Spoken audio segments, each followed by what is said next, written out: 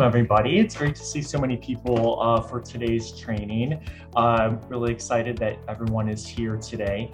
Let's go ahead and get started. I'm going to do a quick introduction for myself. I am David Hanick. I am a licensed clinical social worker, and I am with the PMHP team. I presently work part-time as I also have a private practice that I spend a lot of time in.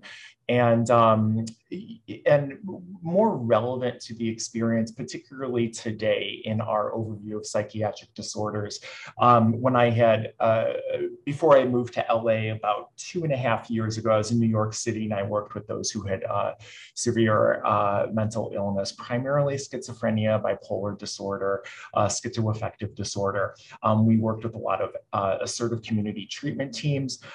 So I may reflect on some of those experiences as we go through. And also I want to highlight that I'm not a psychiatrist. So if there are questions that are outside of my scope, I'll politely refer you to talk with a psychiatrist about those. I'm not going to talk about medications or anything like that today. We're really just going to go over a few of the major psychiatric disorders, and understanding this training is only 2 hours. And so how can we go through an entire DSM in 2 hours? Well, we won't, but we're going to look at symptoms kind of in groupings, and then see how those symptoms apply to major psychiatric disorders that you might see in your work. And I recognize that there's probably a lot of different types of individuals on the call today. So yeah, there might be some of you who have lots of experience with psychiatric disorders, maybe some with very little. Either way, I hope you're able to get something from this training. And let's see, why don't we move into our learning objectives for today. Really quickly, is not too much here, but we're going to learn symptoms that are indicative of major psychiatric disorders. Some of those include delusions and hallucinations, positive symptoms and negative symptoms. And then we're also going to try to identify some of the concerning symptoms as we review multiple vignettes. So I'm actually going to we're going to start with a vignette. I will read it to you. You're more than welcome to read it on the screen, but you're welcome to just kind of sit back and relax. And it's in 3 parts. And so we're going to go through that, and I'll ask for you to kind of pay attention and identify what you think is concerning from that vignette. And then we'll sort of process those thoughts and ideas. And then, as I had said before, we'll start to group those into sets of symptoms and how they fit in with a diagnosis. And then one more thing before we get started. Many of you are probably familiar, and for those who are not, that's absolutely okay. But most of the material that this training is based off today is the DSM-5. It's the Diagnostic and Statistical Manual of Mental Disorders, and this is by the American Psychiatric Association. They are currently in their 5th edition, and I believe this came out, I want to say 2010, maybe 2013, or at least this edition. I might have that a bit, might be off a bit on that. I'm actually going to look. 2013. Okay. So I was actually trained in my schooling under the DSM-4 text revision, and then this one came out almost 10 years ago. So anyways, that will be my reference for a lot of the material. I also did, particularly when we're talking about schizophrenia and some of the psychotic symptoms, I did reference a few studies that are in the reference page at the end of today's presentation. Okay, so I'm going to go ahead and get started with our first vignette, and this is a fictitious, I made this up, is a individual named Claudia. If she seems familiar to you, well, it's certainly coincidence, because again, this came from my head. So, all right, I'll go ahead and read. So part 1, Claudia lives with her father in an apartment complex.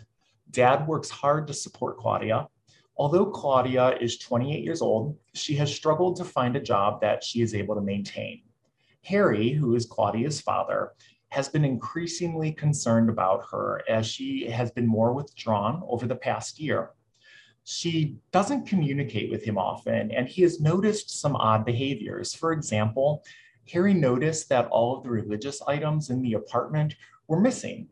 It wasn't obvious at first, as Harry just has a few items like a cross hanging on the wall in the kitchen, a Bible on the bookshelf, and a candle with the Virgin Mary on it. When asked about it, Claudia told her father that she wanted to have them in her room, and she said nothing further about it. Harry noted that Claudia was spending most of the day in her room with the door closed. Claudia used to enjoy going for walks around the neighborhood, but that hasn't happened in some months. So, with this really brief vignette so far, is there anything about Claudia's behavior or mood that would stand out to you that you would want to be curious about, maybe investigate a little bit more? Anything that seems like it be might be hampering maybe an ability to function? And again, you could unmute and share out loud, or you could put it in the chat. So being withdrawn, that's a big one. So clearly she is withdrawn from it sounds like from society. Now, we don't know if she used to work or has worked before. We don't know, but she's clearly withdrawn from it. Even the relationship with her dad, she's been withdrawn from that. She's been withdrawn from an activity that she used to really like going for walks. Now she doesn't seem to be doing that anymore. Anhedonia, not wanting to take walks anymore. Really good one, and I'm glad you used that word. It's a word we'll talk about. But it's like anhedonia is not getting pleasure from things that are typically pleasurable. And it sounds like Claudia used to enjoy walks, and now doesn't seem like she's getting a whole lot of pleasure out of that, or maybe choosing to not go on walks for another reason. Let's see, not doing things she used to enjoy. Thank you. That's exactly it. Placing all religious items in her room. That one's a little curious. We're like, well, technically, it sparks my curiosity. Technically, from what we know, there's absolutely nothing wrong with that. She didn't necessarily steal them. Maybe she is thinking about being a little bit more religious and wanted those objects close to her in her bedroom. Maybe she's trying to pray a little bit more or something like that. But it's definitely worth noting at this point. So again, we have withdrawal, spending most of the day in her room, and again, taking the religious items to her room.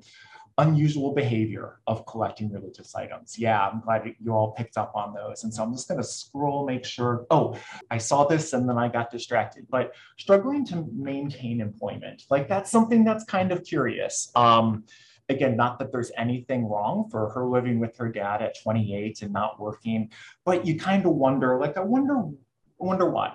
I wonder if it's just difficulty finding a job, not wanting to work, unable to actually maintain a job. Lots of unknown stuff with Claudia right now, but lots of things to be curious. And where is her mother? Excellent question. Don't know. We don't have a whole lot of information at this point. Good, I appreciate the cultural consideration as well of of living at home. I mean, we know obviously we're still after 2 years in this pandemic, and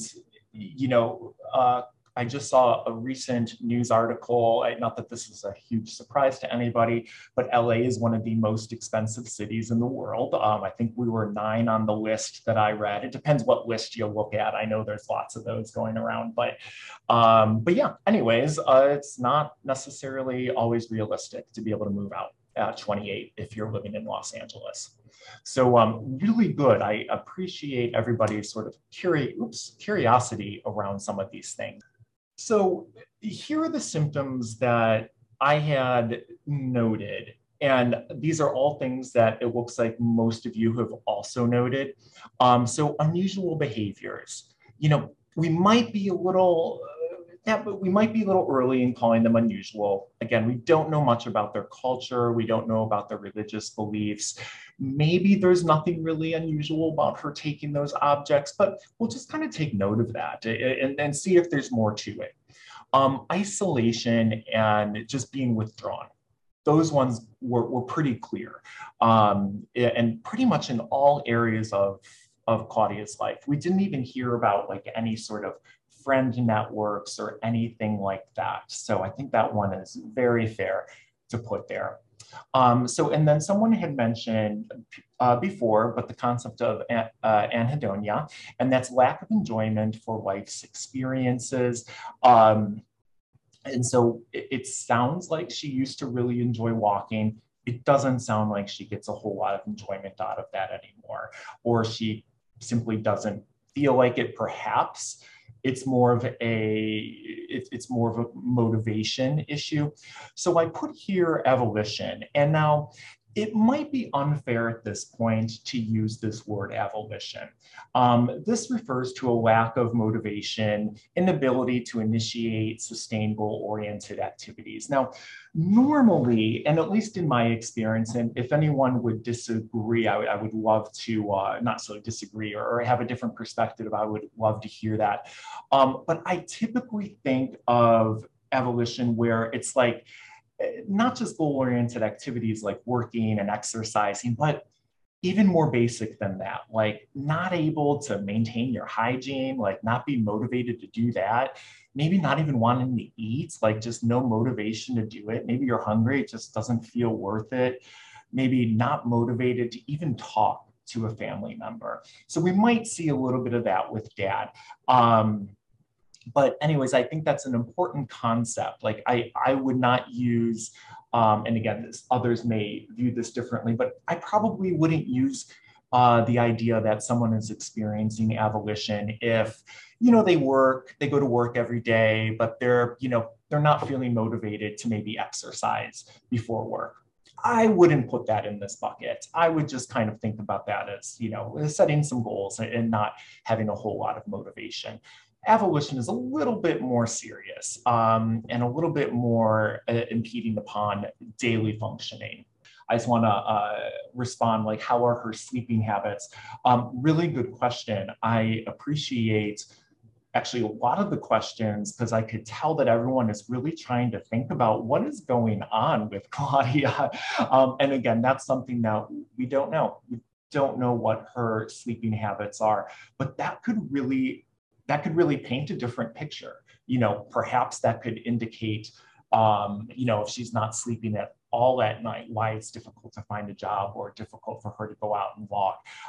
Maybe, could indicate, or just indicate doesn't mean necessarily, but it could lead to an idea of like, is there substances involved or something like that? So it's a really good question and one that we won't have an answer to. Not to spoil the scenario. So I'm going to go to part 2 of Claudia. So Harry has been keeping his distance from Claudia as he felt that their relationship has been strained. He knows that she has some challenges and unique qualities, but things have been getting worse. Harry finally decided that he needed to talk with his daughter about how she's feeling and what's going on.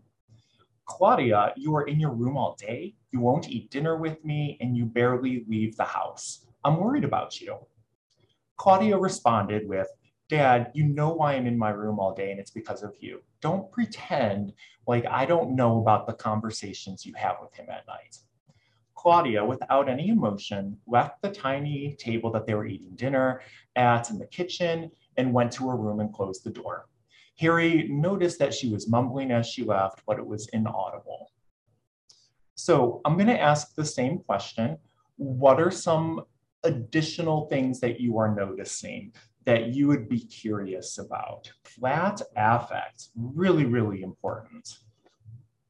And, I'm not sure how often you all use some of the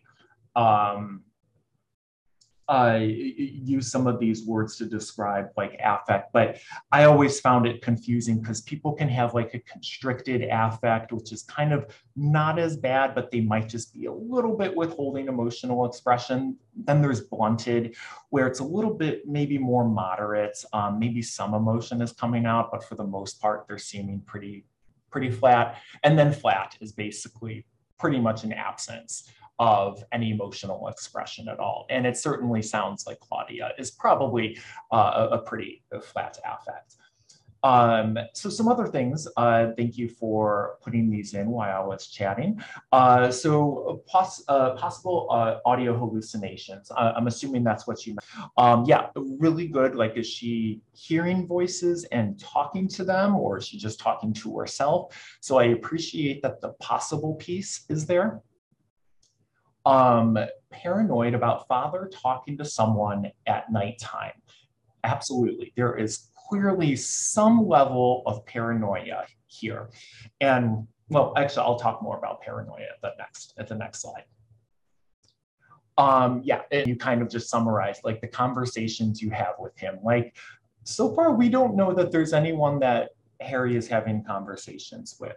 And I could tell you there's not another individual living in the home. It's the two of them. So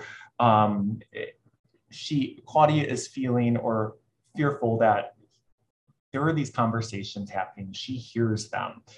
So that would certainly lead to an idea of maybe there are some audio hallucinations.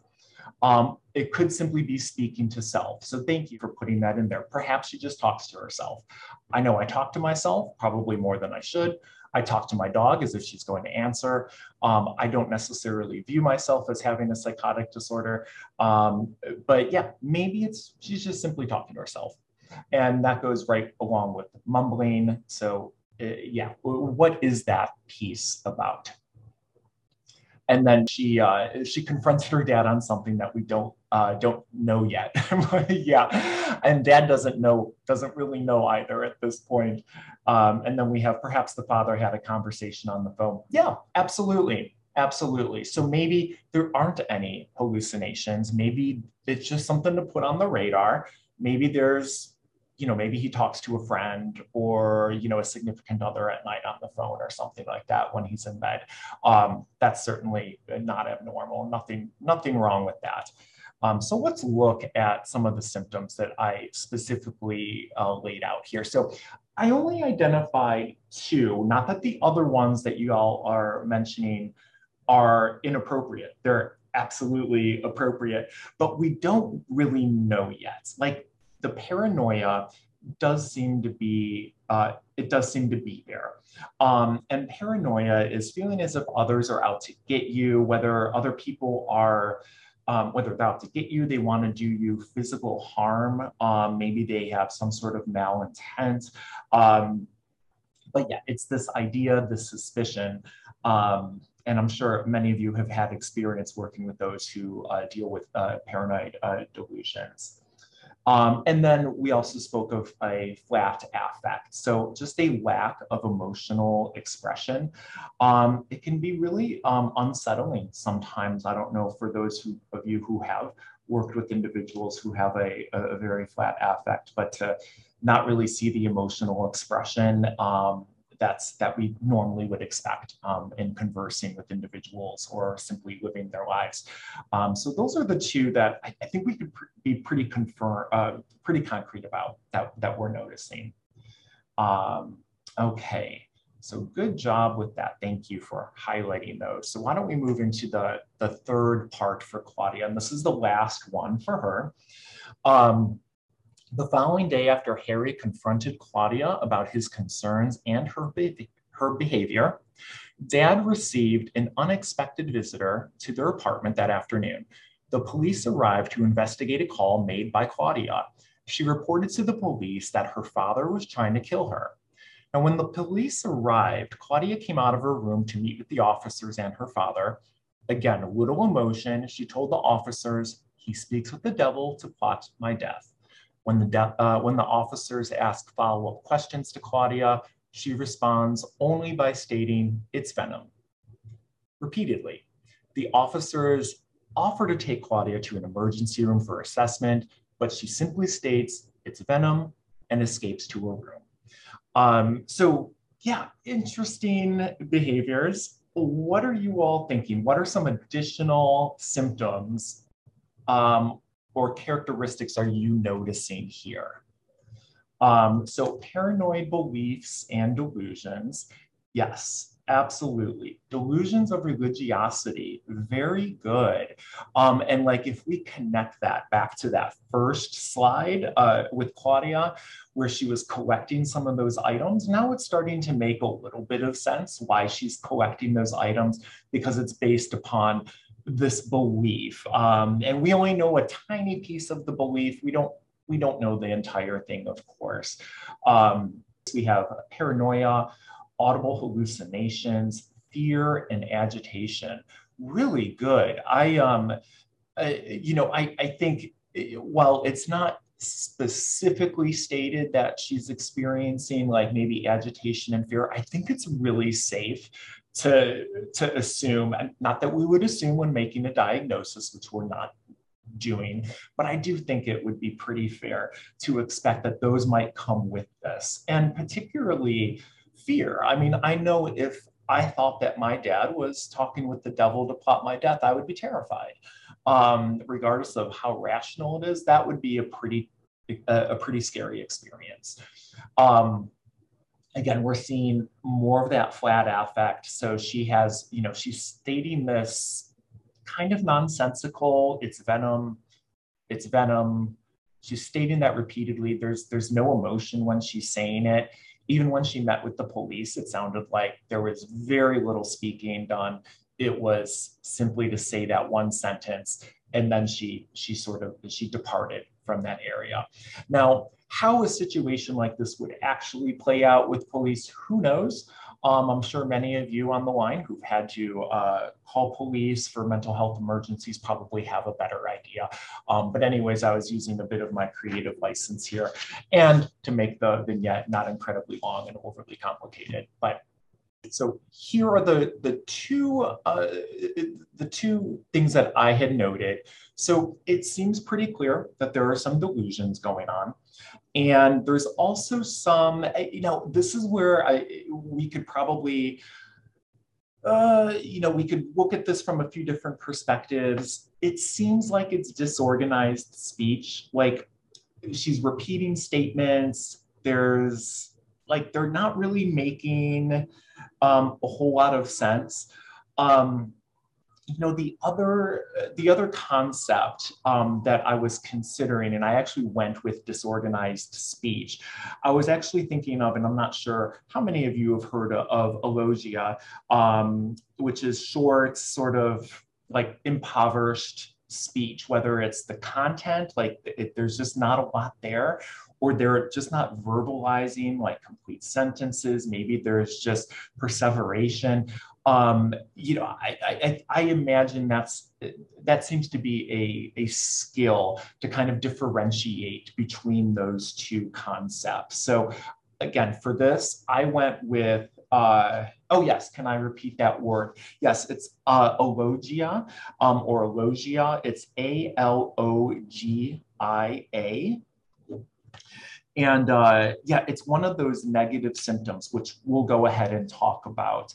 Now okay, so we have, oh, thank you. Awesome. Yeah, it's not a word that I typically use, and I fortunately don't really need to use that. It's not something I encounter in my work on a regular basis. But so here are all the symptoms that we had outlined. So we saw paranoia, we saw isolation, withdrawal, disorganized speech. We're going to get into that a little bit more. We saw a flat affect, unusual behaviors, delusions, anhedonia, and avolition. So we'll dive into these a little bit more. And there may be some other things that I missed, or I didn't want to make an assumption. But the first sort of category of these symptoms is disorganization. And this could occur in, like, you could have disorganized speech, or you could have disorganized behaviors, or you could have both. Now, these are typically considered, and we'll talk about this in a minute, but these are typically considered part of positive symptoms that are added to a diagnosis of schizophrenia, which again, I'm going to talk a little bit more. We're not going to dive into that diagnosis specifically, but I will talk about that idea of positive and negative symptoms. But so in speech, a disorganized speech would simply be like, loose associations. I had mentioned perseveration, like where Claudia kept saying it's venom, it's venom, it's venom. That could be alogia. It could also be disorganized speech. Again, it's kind of hard, in my opinion, to differentiate those. Um, Sometimes people may simply make up words or use words that rhyme, like there's absolutely no meaning to them. So it's interesting because one of the more significant experiences that I had with this, I've experienced it with plenty of clients, but kind of more day to day is when I worked in New York, and I had an office in one of our health hubs, and it was wonderful because my office was right where many of the people that we serve were able to walk around in the halls, like whether they're going to one of their groups or they're going to meet with their ACT team because they're having a lunch or a group therapy or something like that. So people would often stop in my office. And my office also, while many people would say that this is not a good thing, I found it enjoyable. Enjoyable is the wrong word. I found it interesting. My office was right next to a shower that we had for clients. So obviously we worked with a lot of people who were living on the streets or did not have, had a difficult time with proper hygiene. So we could look at that idea of avolition or not having the motivation to take care of oneself.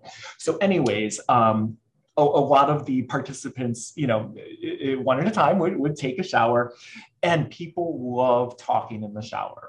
I do occasionally. Normally, if anything, I'm going to sing in the shower, or I'm not going to do anything because I'm still trying to wake up. But the participants, they just loved talking in the shower. And I heard so many very unusual and fascinating things that they said while taking those showers. It was absolutely a disorganized speech. They'd be talking about wars and CIA and things that just made absolutely no sense. It may be Russia, like really, really interesting. And it's not that those individuals you couldn't engage with them. They were like, it might be difficult sometimes to communicate, but I would be able to say, oh, hey, David, how are you today? Like, oh, good. After he's out of the shower, of course. And he'd be like, oh, I'm doing good. And then he might start to go back into that disorganized speech as he would sort of walk through our halls. And, absolutely just fine for him to do that. It took a little bit of getting used to. We had a few participants that was just what they did when they came, and in between groups, they just like to kind of walk around and have those and talk about whatever it is that was crossing their mind. So that was probably the best example of my experience with it. And then there's a disorganized behavior. So this is certainly a decline in daily functioning. Sometimes our emotional responses they're just really inappropriate. Not inappropriate like, oh, you shouldn't do that, but it just doesn't match what the context of the situation is. And perhaps their emotional responses are just 100% unpredictable. Like you have no idea what to expect from one moment to the other. They may lack impulse control, and it may appear really bizarre or just simply sort of lacks purpose. There was a man who lived in our neighborhood. Well, I believe he might have been an unsheltered individual, and this again was in New York, but occasionally he would demonstrate some really bizarre behavior on the streets. It could have been substance induced, but he would hold these very rigid, visibly uncomfortable, almost impossible postures on the street for, 10, 15 minutes at a time. It could have been a little bit of catatonia. And catatonia is, where basically either there's a lack of movement or there's just these really rigid movements. And someone can stay in those positions for quite a long time. We're not going to really talk about catatonia today, but you could certainly view that as a disorganized behavior. So anyways, I know I'm rambling here. As we talk about disorganized speech and behaviors, you could view these things as words and activities that just don't seem to make a whole lot of sense. Certainly not appropriate within whatever context that individual may be in. Okay, so I wanted to talk about negative and positive symptoms. This might be something that you all have experienced, not personally, but with clients. And it's a concept that is typically only used within like schizophrenia spectrum disorders. Like I wouldn't, I like, you know, in my private practice, for example, I work with a lot of people who have depression. I would not say that they're experiencing negative symptoms, not in this context. So, you know, I bring this up just to kind of keep it within this world of schizophrenia spectrum disorders. I'm not sure if anyone else has a different experience, if they've found that they've used outside of that outside of schizophrenia diagnosis, but yeah, not something I've seen in other settings. So anyways, why don't we talk about negative symptoms first? So they're called negative because you could view it as taking something away. And you'll notice that pretty much every one of these words, with the exception of the last one, it starts with the word lacking. First one is flat affect. So really just lacking emotional expression. And so flat affect, and this gets to your question, and for those of you who don't have your chat open, he had asked, as you go through the slide, can you also explain the difference between blunted? So it's a tough question. Because the categories that are typically used, yeah, you would see flat. Flat is the most extreme. You could view flat as just the absolute absence of any emotional expression for that individual. Blunted is, there might be some emotional expression. It's quite minimal. You know, how do you differentiate between flat and blunted? You know what, like you could ask me one and I'll say, oh, I would think blunted. You might ask somebody else and they would say, oh, that's definitely flat. I think there's a little bit of subjectivity to it. Now I'm viewing this almost as a continuum, and like even less severe than blunted, you could go to a constricted where, you know, they are showing some emotional expression, but yeah, it feels like there might be more to it.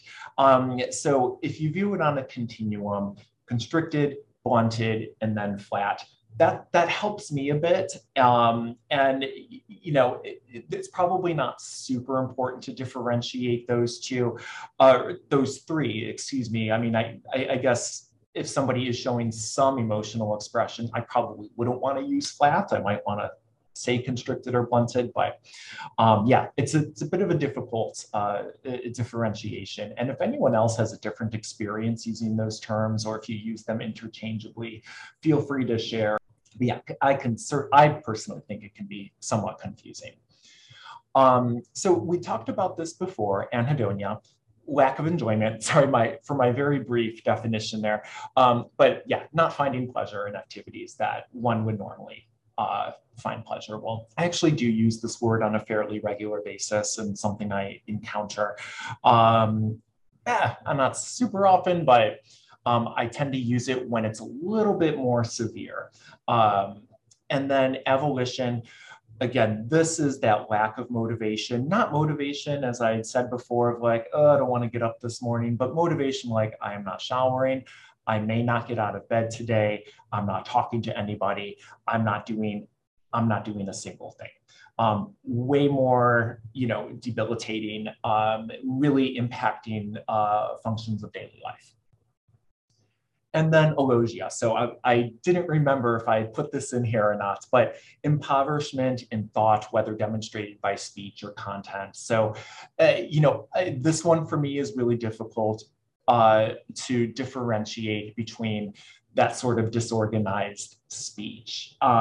You know, if we view it from positive or negative, if it's really just truly an impoverishment, like it's lacking, there's not a whole lot of thought in the speech pattern, there's not a whole lot of content there. that makes sense to me where, the disorganized speech, like they're adding to, there's not they are adding, it's not like they consciously choose to add to their symptoms, but their speech is adding to the sets. Like they're saying things that just, again, don't make sense, don't need to be said, out of context, seemingly inappropriate, not in a judgmental way, just inappropriate in context. And same thing with the behavior. Here I did put that rigidity, catatonic, unusual, etc. So sorry for me jumping around a bit. So negative symptoms, things that are taken away from that individual's experience, and then positive symptoms, things that are adding to their experience. So we'll get through, we're going to talk about these, but there's hallucinations, delusions. We've already talked about the disorganized stuff, so I'll ignore those for now. So hallucinations, these are sensory-like experiences, but there is no stimulating of those sensory organs. So someone may smell something that there's no, that scent just does not exist in that context. Somebody may see something that no other people are able to see. It probably doesn't exist. The eyes didn't necessarily pick up that sensation, but it came from the mind. So all 5 senses, and we're going to go through those and maybe some examples. And then delusions. It's easy to sometimes get delusions and hallucinations mixed up. Delusions are they're complex, but they're thoughts. They're thoughts that are just not seemingly based in reality when you put it in context with culture, and when you put it in context with whatever society kind of holds value to. It can be a little bit tricky, because I imagine if we looked at some cultures, and I'm sure if some people looked at our cultures, they would say, wow, if I look at this from a very sort of objective viewpoint, that's delusional. Well, it's not delusional if it's in context of what a society holds as having value, or it's based in tradition, or it's based in beliefs. So differentiating that is really, really important. And another comment here, I would add paranoid beliefs to the positive symptoms. Yeah, that's actually, I appreciate that. You're absolutely right. Somebody could be paranoid without necessarily having a delusional belief attached to that paranoia.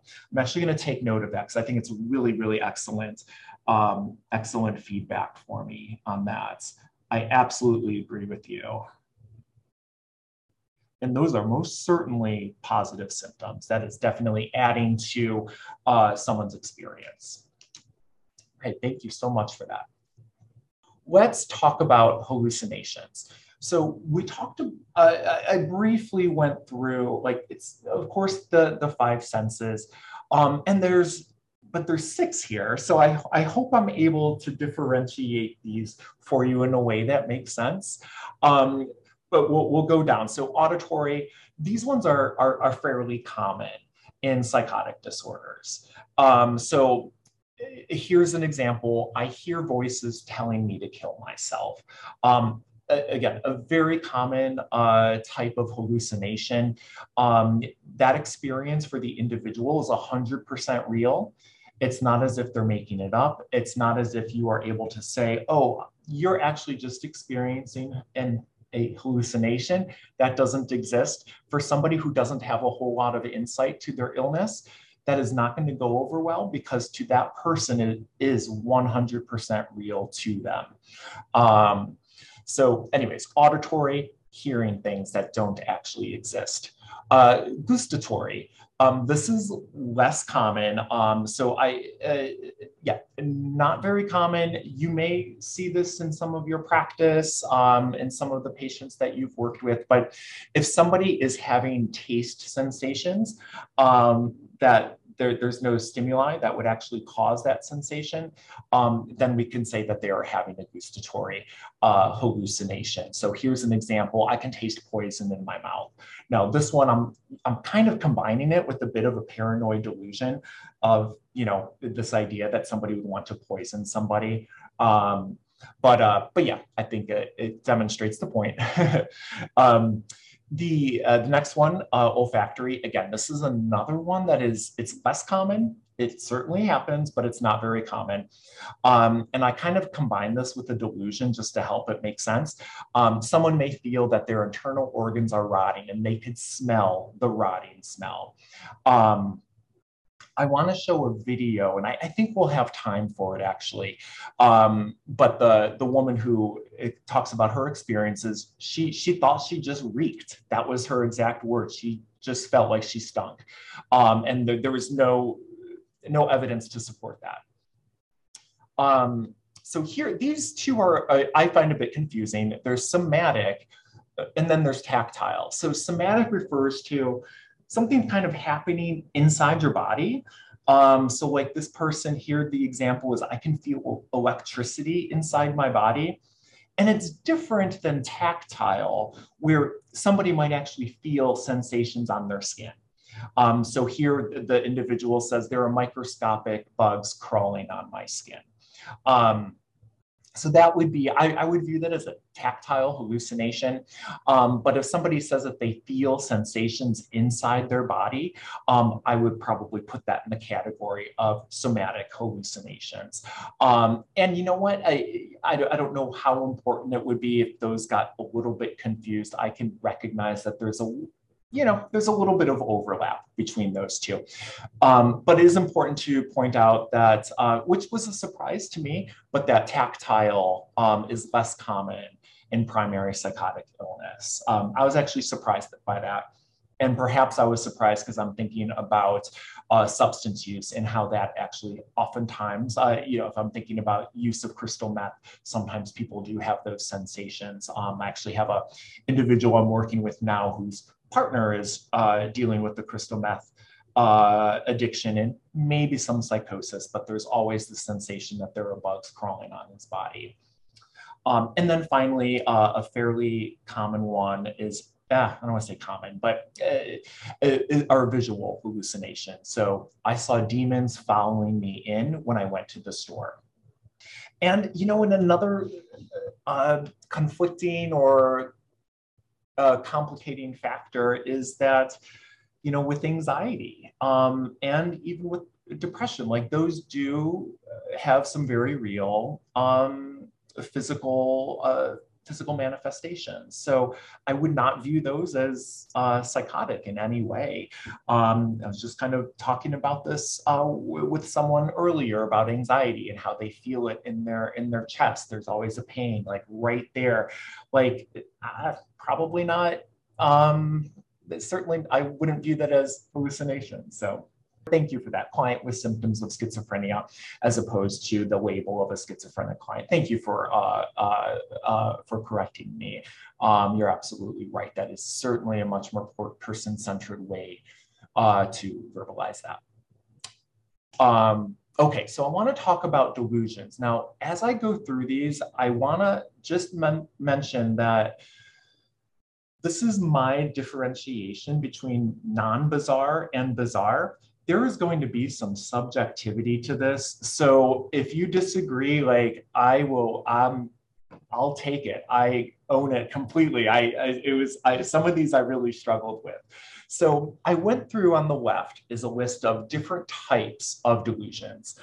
And then there's this difference between bizarre and non-bizarre. So a non-bizarre delusion is an idea that like it most likely isn't true, but it could happen. Like it could be within the realm of possibility. It's not physically impossible. It doesn't defy physics. It could happen.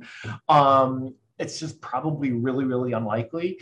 And then bizarre is one where it's just like, it really doesn't, it's actually kind of impossible for that to happen.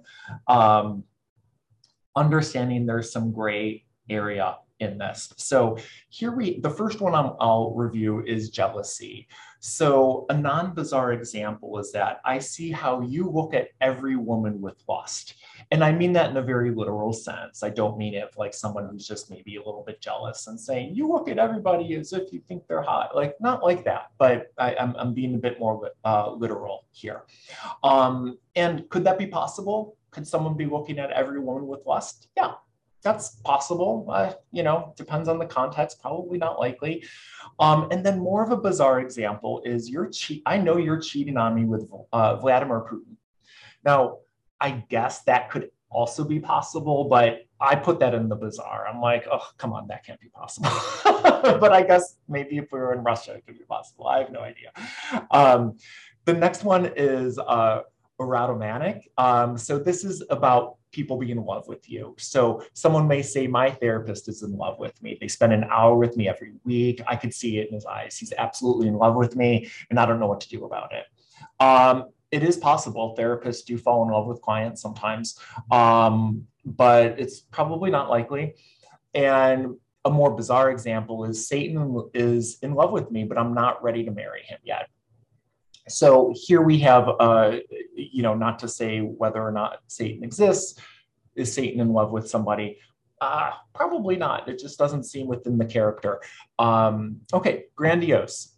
So grandiose is kind of like an inflated sense of self, really inflated self-esteem, or an inflated idea of your abilities and accomplishments in life. So someone may say, I have millions of dollars saved overseas. That's possible.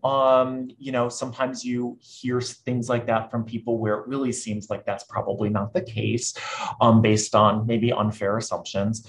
And then there's, maybe a more bizarre example of, I'm actually the CEO of Apple. I invented the iPhone. They work through me, but all those ideas are mine. Yeah, probably not.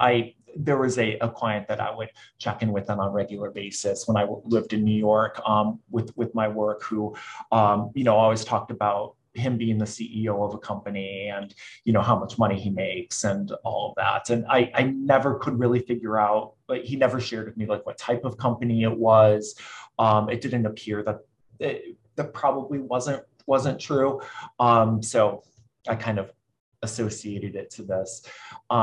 There's delusions of being controlled. So God controls all of my actions. That might actually be consistent with some individuals' religious beliefs, which then at that point, I probably wouldn't make that a delusion. So a little bit of a gray area there. But I wouldn't necessarily think of that as being bizarre, but perhaps my thoughts are controlled by Hollywood elites. Okay, yeah, that's definitely not possible. Ideas of reference, my case manager resigned because of me. So that's looking at things that are outside of oneself and making this idea that happened because of me, or that has to do with me. So here's another example that's a little bit more bizarre. So the meteorologist on the news was staring right at me when he was talking about stormy weather. He was saying that I was, that I was a moody person. I know he was talking about me. I saw his eyes look directly into mine. That would be bizarre. That would certainly be an idea of reference. There's ideas that are persecutory. This often goes along with paranoia, but it's the idea that someone's out to hurt you. So here, the police are following me everywhere I go. Well, that actually could happen. It's probably unlikely, but it could happen. And here's a more bizarre example. All cats have microchips that are programmed to direct them to attack me. Yeah, that's definitely pretty bizarre. I don't think that would happen. Now we're looking at somatic. So I'm missing some organs. Technically, that could be true. It's not completely bizarre. Now, if somebody said that they were missing their hearts and they don't have a heart and they don't have a brain or lungs, like, okay, that's getting into the bizarre place. More bizarre is my internal organs were removed and replaced with advanced technology. Last two, we have thought broadcasting. My partner knows what I'm thinking as I'm thinking it. You could see how that's like, it's kind of weird, but it could be kind of not completely bizarre. Or if we go into the bizarre place, my thoughts are streamed to a private YouTube channel watched by millions. And then there's thought insertion. So this is where someone thinks that their thoughts are not theirs, they're someone else's. So my thoughts are actually those of my partners. Or if we get more bizarre, my thoughts are the thoughts of that's supposed to say man. My thoughts are the thoughts of a man named Timothy who lives in Czech Republic. I don't know why I thought that was bizarre. It just seems like it's so specific and like the likelihood of that. Yeah. So anyways, as you can see, there's a little bit of a gray area between what's bizarre and non-bizarre. There are many times where it's probably not that important to differentiate. Is this bizarre? Is it not bizarre? If you have to question it, then it's probably, you might be safe going in the non-bizarre category. And when it's bizarre, you'll know it. And I'm sure you've all experienced that. Not on a personal level, but in your work. And on a personal level too, that would be okay. It happens, mental illness happens to many. So all of these symptoms that we talked about, they all fit in with these with psychotic disorders, which is a pretty decent sized component of the DSM-5. There's schizophrenia, there's schizoaffective disorder, there's schizophreniform, there's a brief psychotic disorder, there's delusional disorder, excuse me. There's a schizotypal personality disorder, which I find, which is kind of something new in the DSM-5, where they put the personality disorders, they spread them out in some different categories. Now, it's probably not helpful to go through the specifics of each one of these, which is why I'm not going to. A lot of them have to do with time frames. Some of them have to do with a number of symptoms, like, schizophreniform, perhaps you don't meet 4 of criteria, you only meet 2 or 3. Like, so those things, we're not going to go over that today. But when you start to see all of these symptoms that are of psychosis, we can think that, okay, maybe one of these disorders exists with this individual. And just to speak a little bit about schizophrenia, I imagine that's something that you all work with on a fairly regular basis. Just a few quick little facts about it. The cause is actually not really known. Like, there are genetics that may play a role in it, but yeah, there's not a whole lot of information on what causes it. Now, when it emerges, this is typical. It doesn't mean it's all the time. So for males individuals assigned male at birth, it's typically the first time they have a psychotic episode can be like early mid-20s. That doesn't mean that's only when it could happen. And individuals identified as female at birth, their first psychotic episode might happen a little bit later in their late 20s. Again, it could happen anytime, though. This is just when it typically would occur. And we've already talked about the other symptoms that are consistent with schizophrenia and some of these others. And I wanted to share an anonymous comment, and thank you so much for providing this with me. But there's somebody who had shared with me that they had previously, or they're presently in recovery, but when they were using substances, they actually experienced psychosis in that process of addiction. And not schizophrenia, not a psychotic disorder, maybe psychotic induced from substances, but outside of substances, it sounds like that wasn't a thing. It was only in the context of using. I have a young client that I'm working with, and she had been hospitalized for psychosis, but it was substance induced, and she has not demonstrated any of that again. So it's not to say that it won't ever happen. Who knows? But certainly see where it really was just in the place of induced by substance use. And I'm going to just read a couple more comments. Thank you so much for all this. Okay, so there's a question here of like, how does sleep deprivation impact the psychosis symptoms? Really good question. I don't have a whole lot of information. I do recognize that that can happen with sleep deprivation. I do not have a whole lot of information on that. However, what is interesting though, too, like you combine sleep deprivation, I imagine that probably happens when somebody uses meth consistently. And like, again, just another sort of contributing factor to possible psychotic symptoms. So I'm not sure if there's a connection there. Um, and then a comment here, I think there are folks that start using meth and feel so much better and continue into addiction because of the success of feeling better, but they were actually self-medicating. An unknown depression mental illness. Yeah, of course. I think that's a really valid point of like, where's the substance use starting from? Is it the self-medication? And then they realize it feels good, much better than maybe how they've been living their lives, and it continues in cycles. Okay, and then last question here. Do you have any thoughts on what are the most important things to have in a safety plan for family members of clients in psychosis in terms of what families should or should not do? Oh my gosh, what a really wonderful question.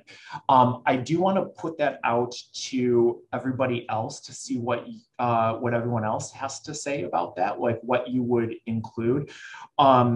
I think for me, one of the most important things is establishing a sense, some level of trust. So when somebody might be having a psychotic episode, and depending on how much insight they do or don't have in their illness, it's not about trying to convince that individual that their experience is not real. It is real. It's 100% real to them. And that's the more we as helpers or as family members try to support that person, and then also try to say like, oh no, it's just a hallucination, it's just this, like that's typically not going to be helpful. Maybe someone has a little bit more insight into their illness, and maybe they need to be reminded. They're like, oh, you might be having an episode. But again, I think it's fair to say that trying to argue, trying to convince otherwise probably isn't going to be really helpful. And trust is one of the most important things to have during that time. And then we have a comment here of, just keeping weapons, anything that could harm, away. Yeah, and I think that's helpful. It's probably maybe not for everybody. I think it depends on what sort of psychosis somebody may experience, if they have a history, or if there's a reason that they might be a little bit more dangerous. That might absolutely, you would want to keep that there, and make sure that weapons, knives, things that could harm are away from the individual. But I would think like if there's somebody who really doesn't have any history of harm, like their psychosis doesn't involve harming of others or feeling like they have to protect themselves or they need to harm somebody else, it may not be a necessary step. And the reason I would say that, because you could say, well, like, just do it anyways. I'm thinking about trust. And if we did that and somebody is like, why are you doing that? Like, do you think I'm going to harm you? Like, it could sort of damage the trust there. So I think it's like a really important point of keeping weapons away, but like, how do you balance that out with making sure you don't violate their trust for you? But then again, as you can see, I'm going back and forth. Then again, it's like, if there's a chance that somebody could be physically hurt or killed, like, do you want to take a chance? So, or like, validate their feelings, but not the symptoms. So yeah, exactly. Again, if somebody thought they were being chased by demons, if I thought that, I'd be terrified. Whether or not it's real, like, that's like, imagine that if somebody has those hallucinations, like they are still going to be activated. Their fight or flight response is still going to be activated. Like, their amygdala in the brain is activating that response. It's not assessing whether there truly is a danger, whether there really are demons out to get them or something else that doesn't exist in reality. It's simply the amygdala's like, there is a threat.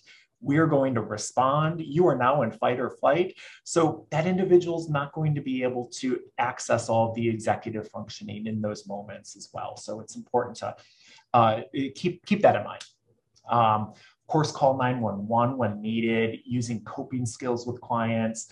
Also important to link family to services if possible. It can be really upsetting and confusing to see someone you love suffering with psychosis. Absolutely. Thank you for that. Not ignoring that the family is going to need a lot of support around this. Really, really helpful. So excellent. Thank you so much. This was a video that I was going to show. I don't even know how I came across this, but she is, I've been following her for a bit. Her name is Lauren. She's been diagnosed with schizoaffective disorder. She does like a video blog on Patreon. Most of it's also on YouTube. And I don't know if I said this, she lives in Canada. And she is incredibly transparent with her experience. She shares like when she was hospitalized, how she was feeling, what experience she had, like in a way that is really easy to understand. And not that I understand what it's like to have schizoaffective disorder, but she's very relatable. And I actually donate to her on Patreon. Please, you're welcome to do that. I'm just probably oversharing, but I have learned so much from her. Yeah, I encourage you to just check her out. You could Google or in YouTube, like search Living Well with Schizophrenia, and she should come right up. She's got a ton of videos.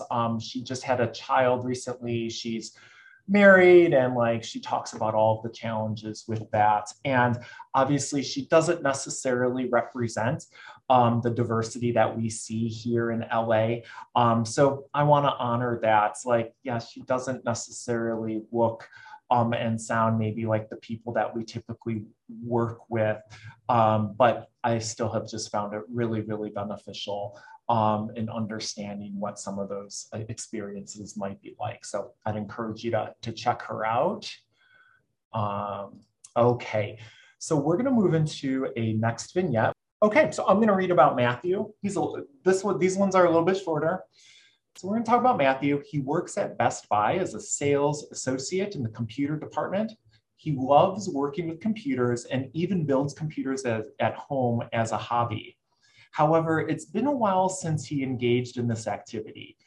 He has also been struggling at work. Over the past 3 months, he has called in sick about 3 times. He appears to be withdrawn during his shift. So again, I know there's not much there.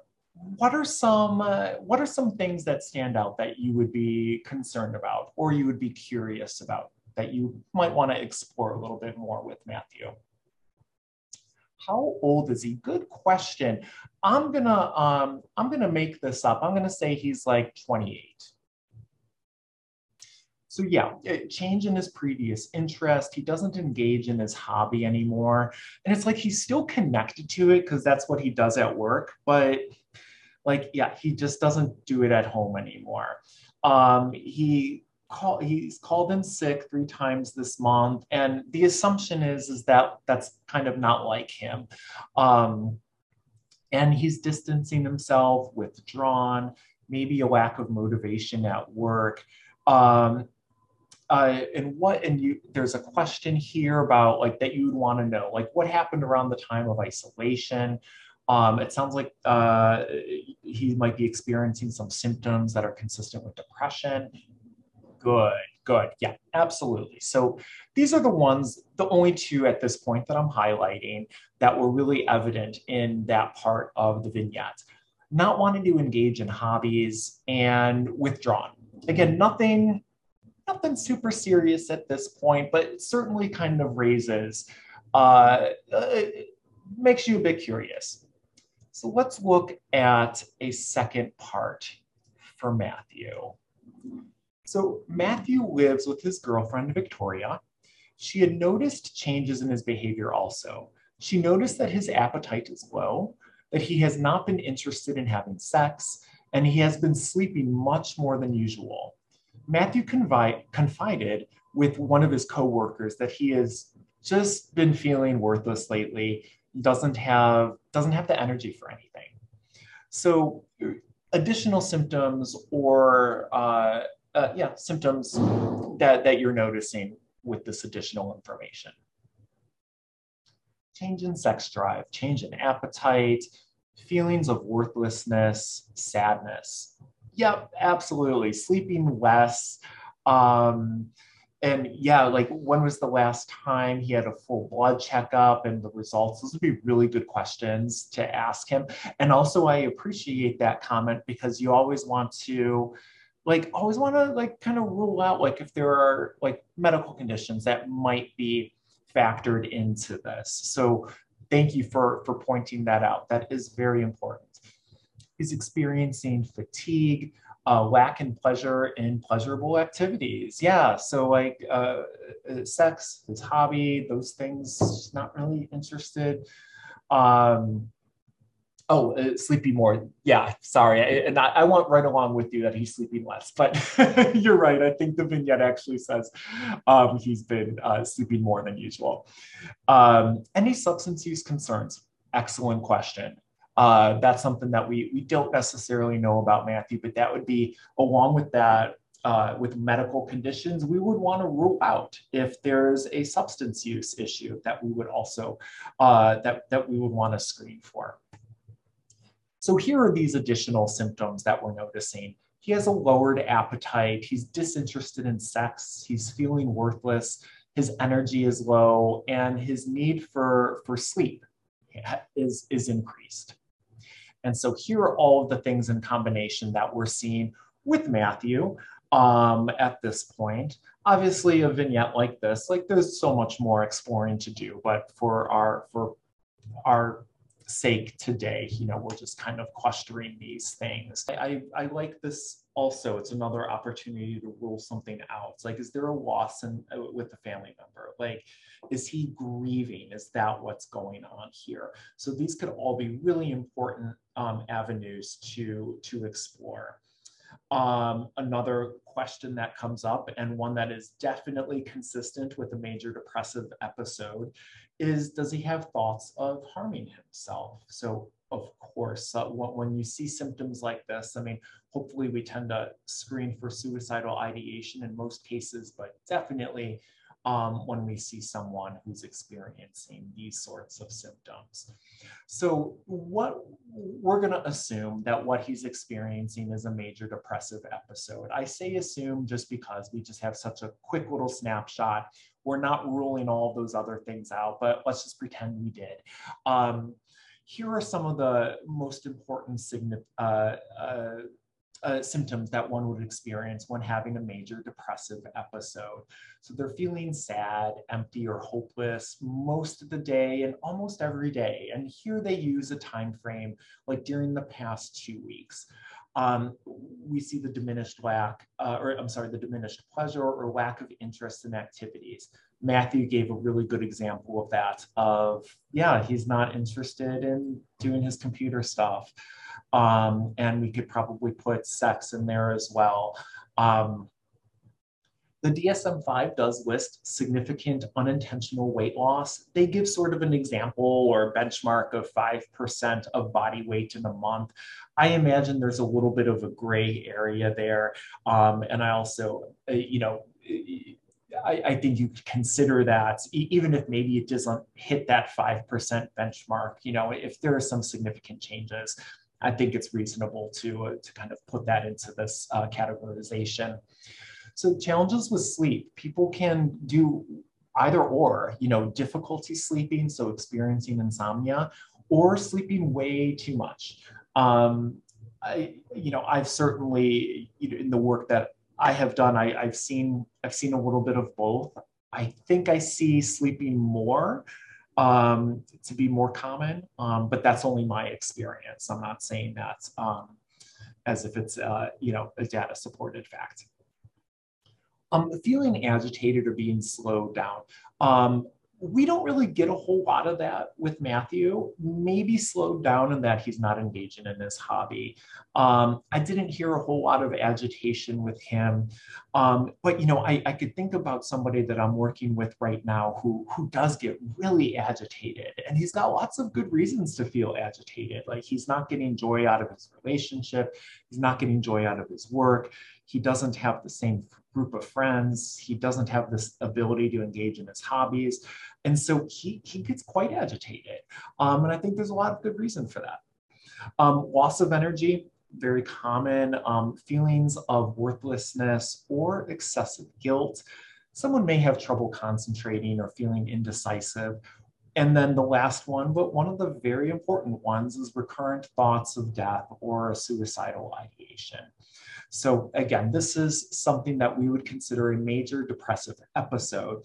And the reason I'm framing it as a major depressive episode, as opposed to saying this individual has a major depressive disorder, is I think looking at this cluster of symptoms is actually more important, because this could be consistent with more than one diagnosis. Matthew, depending on his history and a few other factors, maybe he's actually experiencing a major depressive episode in the context of a bipolar mood disorder, which we'll go ahead and we'll talk about in a bit. Or maybe he's only experiencing these episodes, and so he has a diagnosis of major depressive disorder would be more appropriate. So again, we'll look at the other half of the bipolar mood disorder, but recognizing that these symptoms are consistent with depression is what's important, what I hope we are able to get out of this. I also imagine that none of these things are particularly new to most of those who are on the call today. So I'm sure these are pretty familiar. Are there any, and there is just a comment about a co-occurring disorders. And yeah, certainly with a major depressive disorder or episode, you would want to screen to see if there are any co-occurring disorders taking place. And is some of the depression coming from substance use? Like, where is it coming from? Kind of back to that question that we had when we were talking about psychosis. Is it coming primarily from substances, or is it there without the substances? So certainly your job, for those of you who have to diagnose, they're certainly not easy ones. We're going to talk about a new vignette. And now we're gonna, and this one is about Janet. Okay, so Jessica woke up to the sound of her mother, Janet, coming home very late with multiple bags from Walmart. When Jessica questioned her mother about what was going on, Janet, sounding irritated, told her daughter that she doesn't have time to explain in detail. However, she thought of a great idea to start her own business, and she wanted to get started right away. I know that's not much. Is there anything here that kind of raises an eyebrow? Would you be concerned, or would you be curious? I'm gonna put in the chat, there's this degree of impulsivity, and yeah, we don't quite know, but I think by the idea that Janet seemed to be like, or I'm sorry, Jessica, the daughter, I don't know why I named these characters, and I should have made the names a bit more different. Anyways, the assumption is Jessica's like, what is going on? Why are you coming home from Walmart at this time? And why is there so much stuff that you bought? And so another comment here, two more. So compulsive spending, grandiose ideas, that is atypical for her. Thanks, that's a really great observation. And there's a bit of an assumption around there, which I get, but I really appreciate that you pick that up. The sense that there might be some grandiosity there. Like, you got this great business idea, we don't know what it is, and it could be like great businesses have started with impulsivity, but kind of like, oh, okay, like you think this can happen right away, that could borderline on that grandiosity. So I'm glad you were able to pick that up. We'd want to gather more information on the business idea. Yeah, that would be kind of interesting to know. Like, is it truly impulsive, or is this like, no, this is actually a thing? She really is going to start her own business, and it's a hobby, it's a skill she has, and it's absolutely realistic. So we'd want to kind of know a little bit more about that. I agree. We'd want to know, like, are there any past similar behaviors? Has this happened before? Similar to the other comment, like, does she always shop at Walmart late at night and spend lots of money? Well, then maybe it's a spending problem as opposed to something else. Yeah, thanks for picking this up.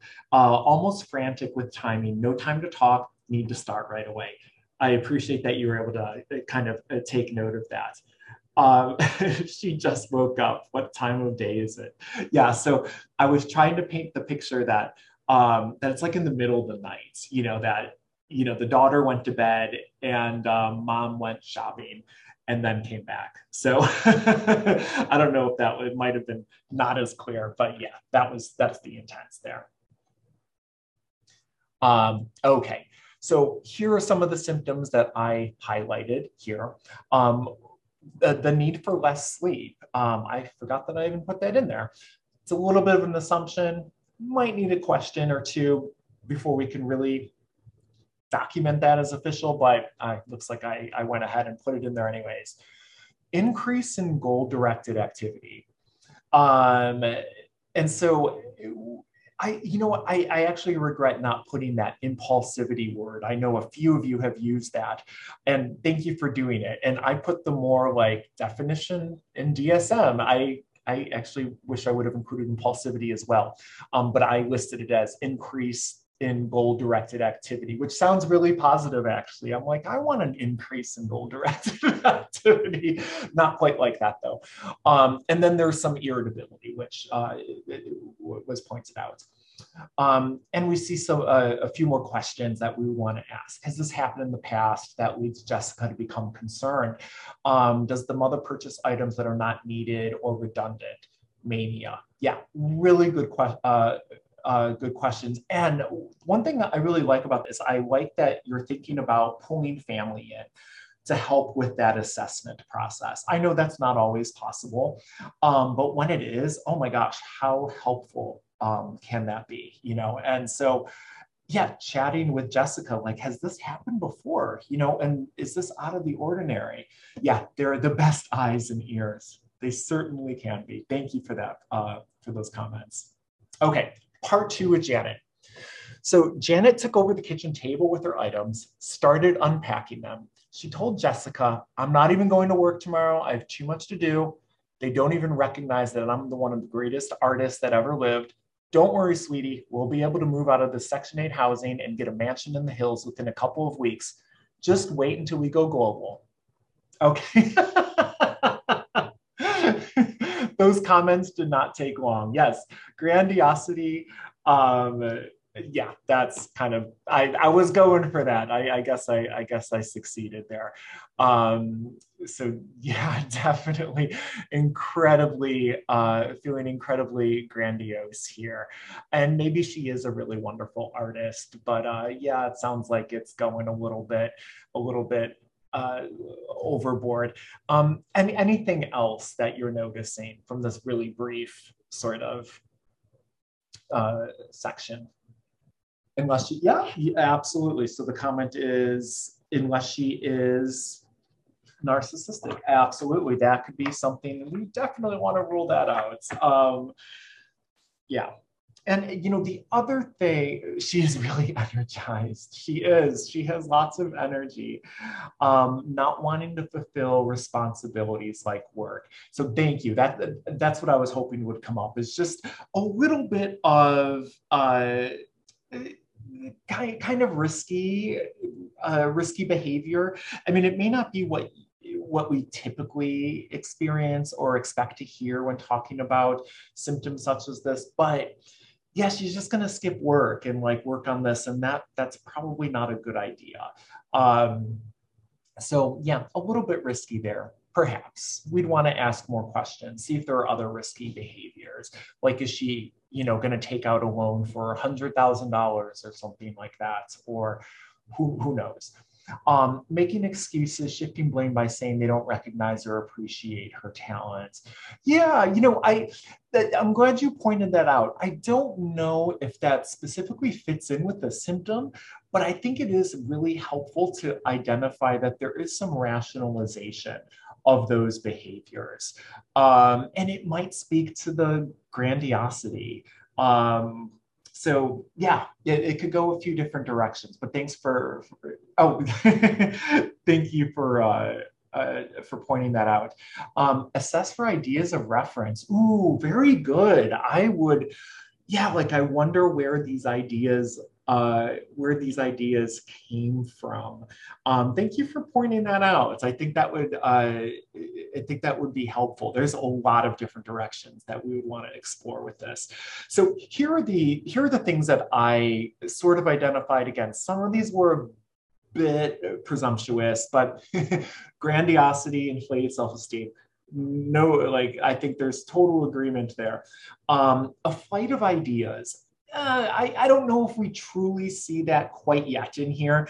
I tried to put it in a bit, but in the short vignette, I didn't do a good job of spelling that out, but I wanted to list that. Risky activities. So here it might be more about just like the shopping, not being financially responsible, perhaps not going to work. And I tried to get the idea that she was really talkative. I don't know if that came across in the vignettes, but that was a behavior that I wanted to highlight. So here's all of those things that we're seeing with Janet together. And so, yeah, of course, I'm not surprised. I mean, I know you all imagine that you were thinking manic episode. That's, of course, what I was trying to demonstrate here. It seems like Janet is experiencing a manic episode.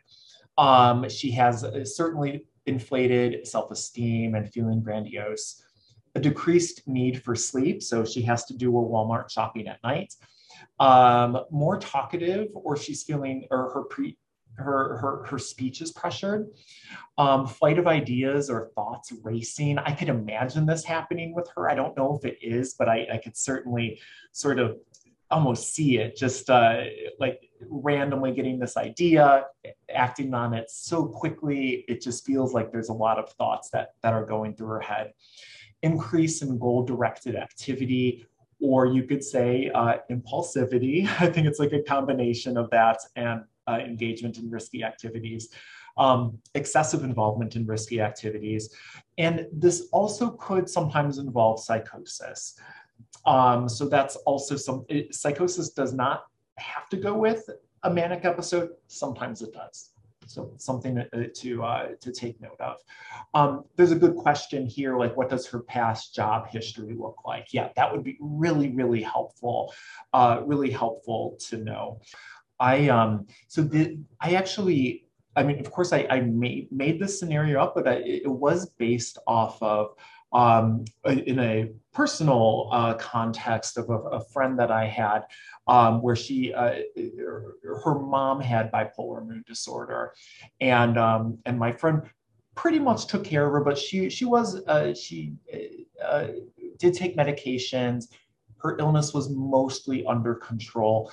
But there were these times where, my friend would have to rescue her from Walmart because she'd be in the store with baskets completely full of things. And like, she would have to go like, okay, we have to put all of this back down. And that's when we knew that, okay, we need to go see the psychiatrist.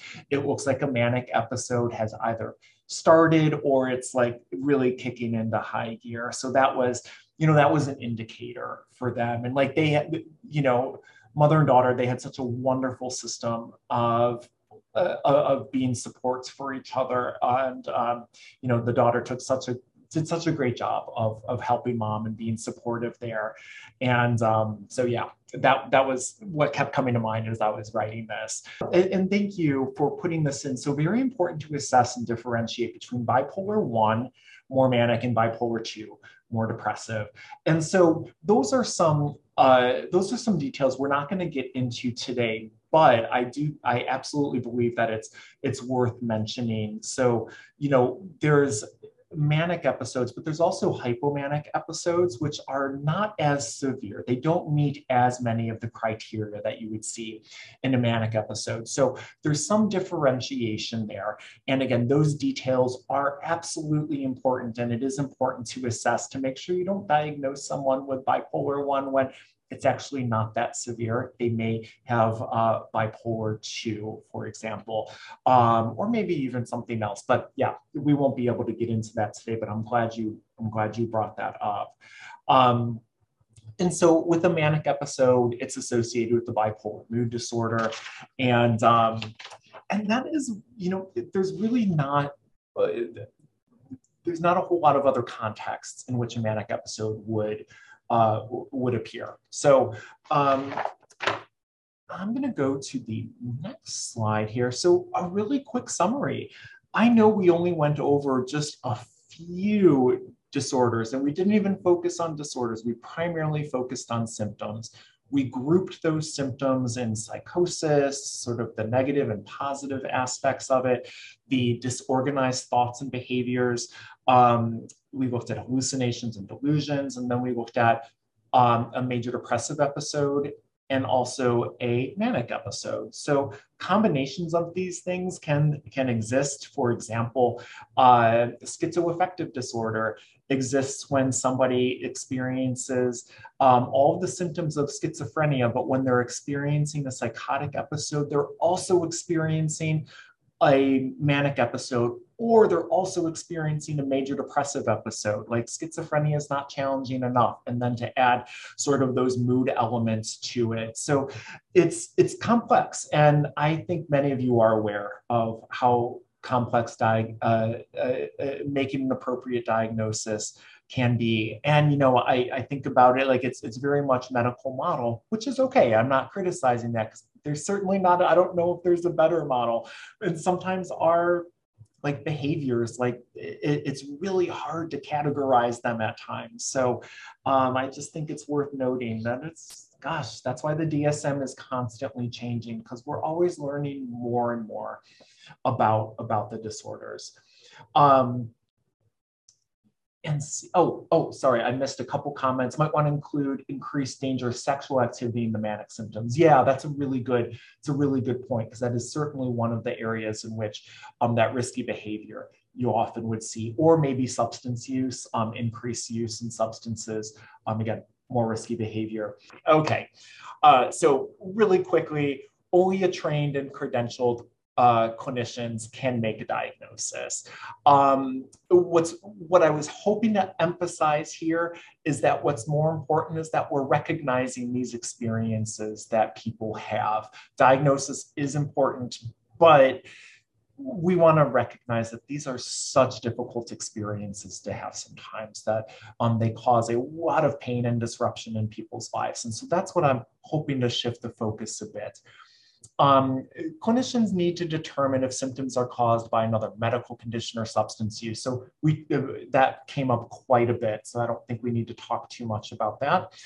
In many of the disorders, not all of them, but many of them, symptoms have to be significant enough to cause a disruption in daily functioning. And to kind of build upon that, I want to mention that, I remember in grad school, like when I first got the DSM, it was kind of fun to go through and be like, oh, I've done that before, or I felt that way before. And I can still probably associate to many different symptoms now and again. That doesn't mean that we have the disorder. Most people probably have symptoms at some point in their life. Doesn't mean that you necessarily have whatever disorder that might be referencing. And then I wanted to also point out that there are screening tools, like we've talked about, we've mostly been focusing on interviews, but there are also screening tools available that help us to construct a diagnosis and a clinical picture of what's experienced. But unfortunately, like like there are not objective laboratory tests. I know this may sound common sense, but I wish there was. I wish there was a way we could run blood work and say, okay, yeah, it looks like this level of something is high enough, and now you have this disorder. It'd be a little bit easier, but those things just don't exist. So just makes diagnosis even that more challenging. So it's definitely a skill, and just by the comments that I've seen, it sounds like many of you have lots of experience already with noticing symptoms, knowing where to go with those symptoms. So I really, really appreciate that. And just have a couple quotes. Healing takes time, and asking for help is a courageous step. That's by Mariska Hargitay. Now, I am not a pop culture person, but that is the woman in Law and Order SVU. So, and she does a lot of work in her personal life for survivors of sexual assault. So, and then Glenn Close says, what mental health needs is more sunlight, more candor, and more unashamed conversation.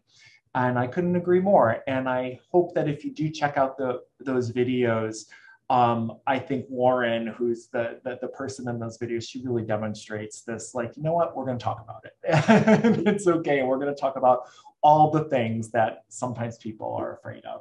I want to say thank you so much for your time. I really appreciate it. It's great to see all the faces. So that's a really nice surprise. Thank you so much for joining, and hope you enjoy the rest of your day.